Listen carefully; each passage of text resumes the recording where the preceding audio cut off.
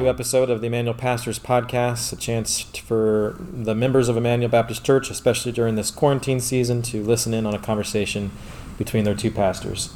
I'm Nathan. I'm Theo. And my beard's getting large. It's, I don't actually think I've seen you this hairy before. It's been a fun experiment. I hope it can end soon. But yeah, that's been my thing is I'm not going to shave my beard until we can gather as a church again. So we'll see how long this takes. Yeah. I think I am going to go to the barber shop as soon as they allow that to be a thing. So we'll see what happens. We'll see when that happens. But nice. Yeah. Who's your barber? There's two that I've kind of gone between. There's one, both of them are Asian barbers, so there's one in Vietnamese town that I've gone to, and then there's one that's closer to Trinity, so when I'm up there I'll sometimes stop by there, and she's a Korean lady and she cuts my hair there. Nice. Yeah, my barber still is open for business. Oh, awesome. It's my wife. Well, in my bathtub. Okay. That's how I've always had my hair cut. One time recently, she couldn't do that in the last few years, and I went to Great Clips, and the lady asked me if I wanted my eyebrows trimmed too. So it's a sign you're getting old. Did you do it? And, yeah. Oh, yeah. There you go. Anyway, yeah, my unibrow's growing in as well. Oh, jeez. And if you haven't seen my beard lately, come to prayer meeting sometime. Saturday mornings, 10 o'clock. Zoom. That'd be a great place to see people. Evan popped in on prayer meeting, and I was surprised at how big his beard was. Yeah. It's we take some time to pray, but we also kind of have some time to hang out with other members of the church on Zoom for a little bit at the end. So it's been pretty cool. Yeah. So we got prayer meetings on Saturdays. We got small groups meeting the regular night of the week, doing our regular Bible reading plan discussion with some fun mixed in. This coming week for our small group, we're trying to do an online game thing and challenge people to see if there might be someone that isn't part of the church that you want to invite. So we'll see how that goes. That's awesome. Yeah. I don't know. But yeah, we got speaking of the Bible reading plan, every day you get an email in your inbox with just a short 1-2 minute video with that day's psalm. Short little thought about it, maybe. Hopefully you're keeping up with God's Word, and it's fun to be reading that together. What else are we doing? Yesterday you got a midweek devotional. Yeah. Just every Wednesday, just a short little thought kind of in the middle of the week to keep you oriented to God's perspective. And you get our Sunday guides that we send out every Saturday. Yep. New Spotify playlist, a sermon. Yep. So this coming Sunday, little sneak peek for those of you who are faithful listeners, you can know ahead of time on Thursday, but I actually recorded a message for another church here in the city last Saturday that they used on their Sunday thing, and we thought actually this could be encouraging for our church, so it's going to be the highlighted kind of content for this Sunday in your home worship. I'm encouraged to hear people checking in on each other. I call someone up and they're like, yeah, I've already had several people from the body check in on me, and I'm like, nice. We've had online virtual wedding showers. Bethany's been planning a all church movie night, so the idea is that we're all going to watch the same movie together, and then on Zoom we can kind of on the side, kind of like those who are in secret church, kind of we were watching the simulcast thing, but then we had this Zoom thing going on the side, and we were able to have some banter and talk, and then we can discuss this movie. It's I forget the exact, something like the hidden place. I think it's supposed to be really provocative and have some faith themes, but be artistically really well done. So that should be fun. What else is going on in the church life these days? Some people in my small group are starting to like take walks with each other. Yep. They mask up and meet up somewhere and they'll walk. I went and met up with Seth this week, and that was pretty fun. Yep. We just took a walk down the road a bit. Taken quite a few walks lately. That's a great thing. So we're actually going to send some more information out about this, but Theo and I would love to, especially as things are starting to thaw out a little bit. Maybe those who are comfortable, we'd be glad to buy you lunch, and we can meet at the meeting place. I could sit on one end of this long table, and you could sit on the other. And if you want to have lunch with us over your lunch hour, if you want to take a walk, we'll try to schedule something like that. I'd love to have some embodied presence with you. I'm sure there are other things that we're forgetting. But we had a Moody, all the Moody's students, there's I think like about 15 or so Moody students that are members of our church. We all hung out, not all of us, not everybody could make it, but a good chunk got to hang out on Tuesday night this week on Zoom and congratulate people on finishing this weird semester and kind of touch base, check in, hear plans. That was fun. In some ways, not entirely, but that kind of demographic spawned this idea that you had, Theo, for our topic for today. Yeah. I don't know. I realized that a lot of people, when they had to go home or go back to wherever their family was at, that they, a lot of them are kind of just with family members that are not Christians or either like not as active in their faith as they'd like them to be, and so it's a little hard for them to consistently maintain their Christian walk in an environment that's just it's not as conducive to that. So I wanted to talk today about how we interact with unbelieving family members from all across the board, and how we can think about what's our relationship to them, and how we can love them and be faithful to Christ in the midst of that environment. Yeah.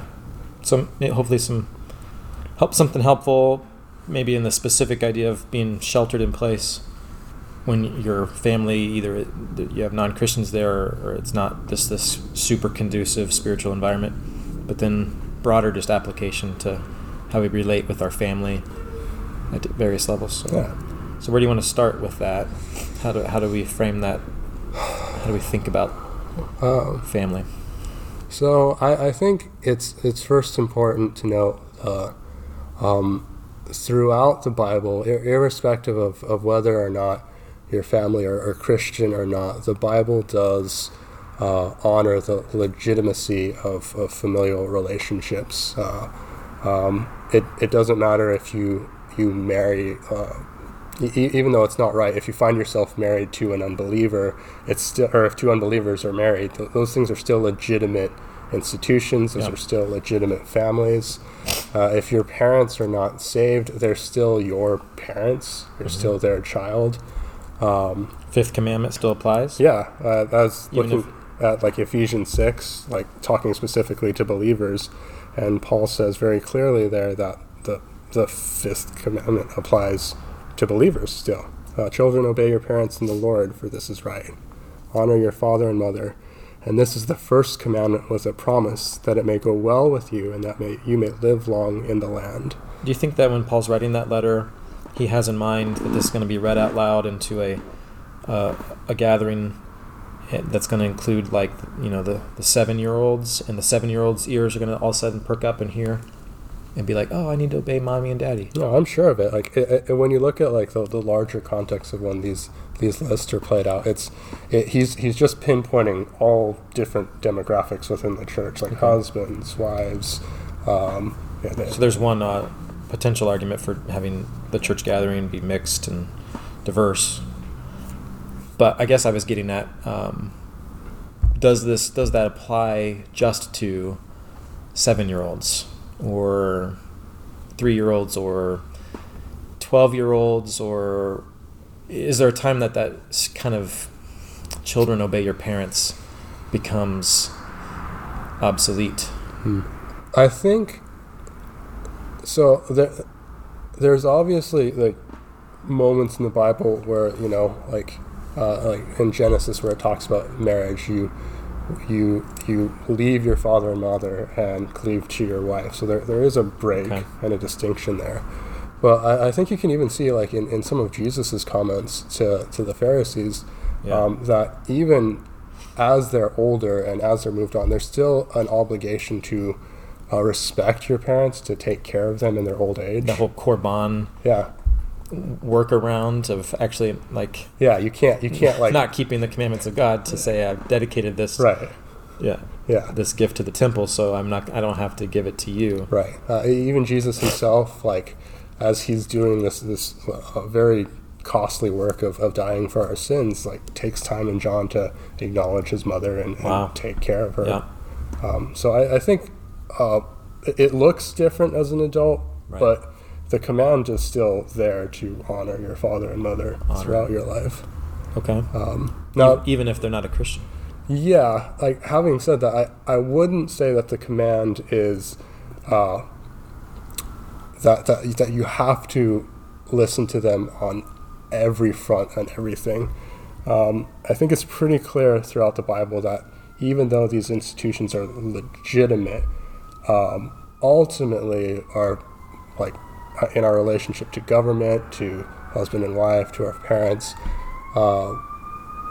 ultimately our allegiance is to Jesus Christ and him alone.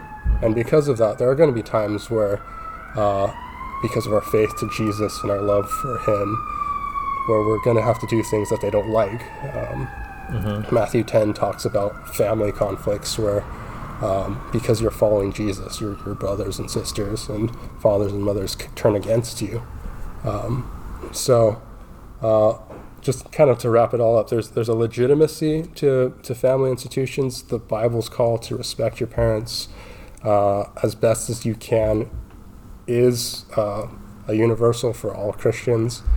But there will be times... Really, for all people. For all people, yeah. That's a better way to say it. Even in Romans 1, that's one of the sins that's listed, right? I think, right? The degeneracy of society. Disobeying parents. But go ahead, sorry. Sorry. But there will be times where, like, because you love Jesus and you're following him, that it's just going to cause tension, and you're going to be better off loving the Lord and following him, even if it causes some familial tensions.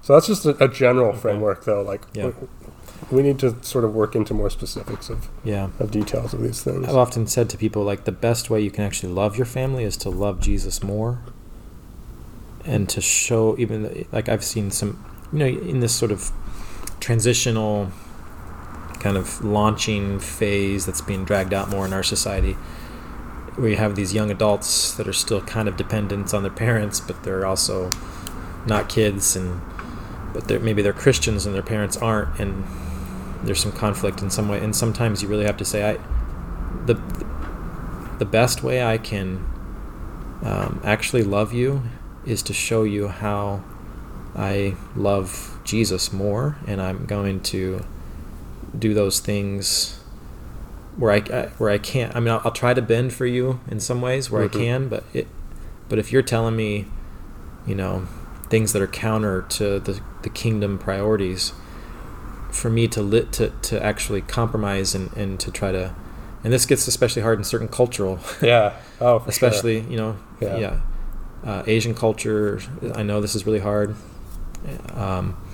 but to actually worship Christ, to live for him in front of your parents with respect, but to do that all out is the most loving thing you can do for your parents, because it shows them something of the gospel and its effect on your life.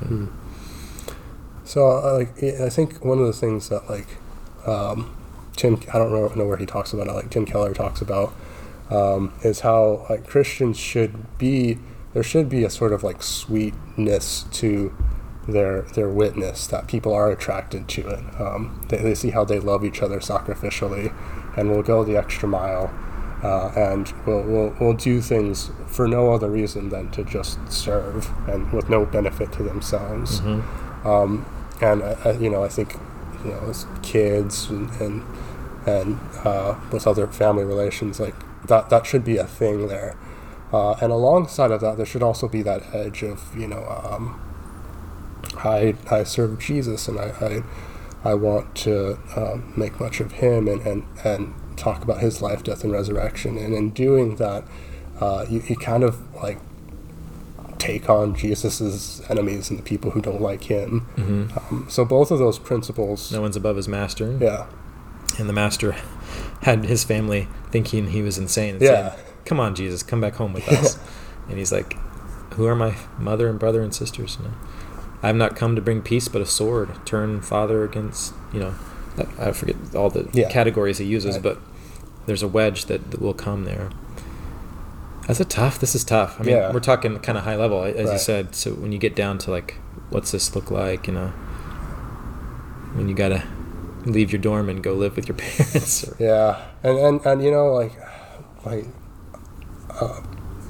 Obviously there's some people who like have it like much harder than others, and I don't want to belittle their situation or make it clearer than it actually is. But I don't know. I think I hope that when you're with your family, that like if it's just not a Christian environment or something like that, that like you can show them what it means to be a Christian by the way you go the extra mile to serve your father and mother, to be proactive to help out around the house or do extra things like that. Yeah, that's where the first passage that came to my mind when you brought up this topic was 1 Peter 3, in the scenario of most likely it seems to be two non-Christians that are married, and the wife is converted. She finds herself married to a non-Christian husband. Paul says elsewhere, like 1 Corinthians 7, that she's not supposed to leave him. If he'll live with her, she should live with him. So you get these mixed marriage scenarios, and I just think this is a beautiful passage. So 1 Peter 3, wives, be subject to your own husbands, so that even if some do not obey the word, that is, put their faith in Christ, they may be won without a word by the conduct of their wives, when they see your respectful and pure conduct. Now we know that no one can be ultimately won without a word. There has to be a word somewhere. So you have to articulate the gospel to your parents. But then at some point it could become counterproductive to just kind of keep preaching at your parents, right? Or your unbelieving spouse. At some point, they've heard the gospel. You've articulated it. You've explained it. Now adorn it with the sweetness of your life and the integrity of your life over time, and pray, right? And don't keep preaching, but show them the effect of the gospel in your life, in the way that you respect them or serve and interact. And sometime that might just, you think of like Paul, the Apostle Paul, maybe even he got converted without someone preaching to him. Not true, actually. He was there when Stephen was preaching his sermon. So he heard the gospel articulated, proclaimed, and then it took a while and some extraordinary circumstances, but and then it happened. So that Absolutely. The seeds that get planted often will lay latent for a long time, and you water them and you pray, you fertilize them with other things, and then in God's timing, the seed can germinate and sprout, and so that's how people become Christians. In this context, I guess what I'm saying is don't just be an obnoxious Bible thumper. Right. Say it when it's appropriate, make it clear, and then live out of the gospel Yeah. in a way that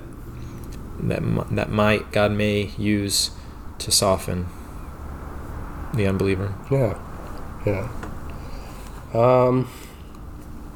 I think it's important. This is just an obvious point, and it's one of those like sad realities of our lives that like no matter how much you do and pray and serve and preach, some of your family might not get saved, and that's a really hard and sad state of things to deal with. But even in those circumstances, we're commanded to do our best to honor them, love them, and care for them. Yeah, and be patient. I mean, people can change slowly. Yeah. What would you do in a scenario where your parents want, like I said, we have a family, get together every Sunday at 11 and having lunch together or something. It like makes it this hard for you to participate in your church family. What do you do there?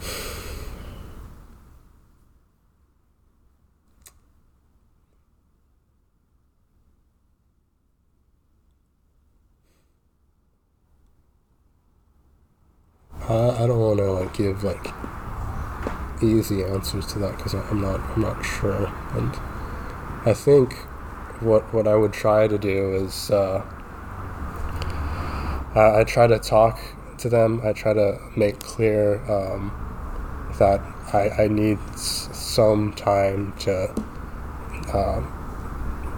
be with the people of God and assemble, and all family conflicts, we would try our best to work something out and stretch and share and stuff like that. Some of this I think also depends on age and stuff like that. If you're older and stuff like that, well then make an adult decision and go to church. If you're younger, I do think there is a little bit more of an obligation to obey your parents and pray and be honest with the Lord. I want to do this, but right now my main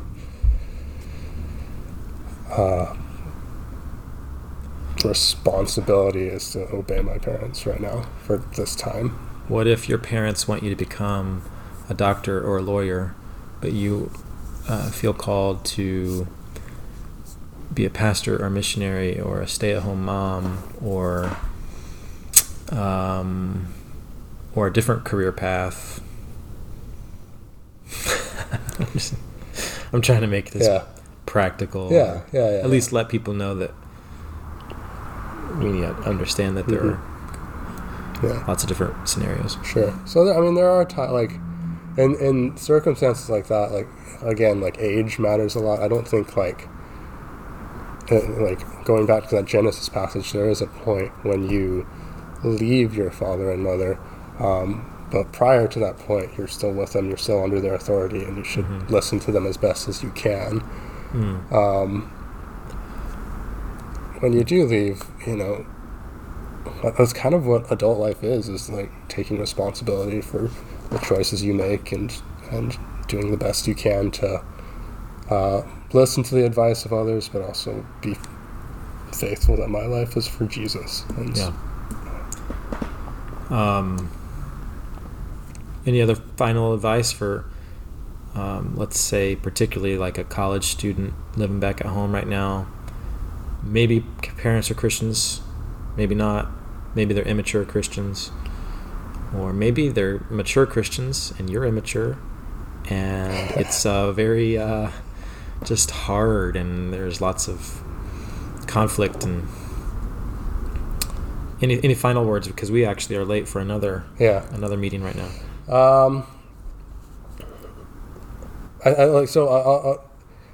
The last thing I'll say is like, you're never going to have a perfect family, Christian, non-Christian, whatever.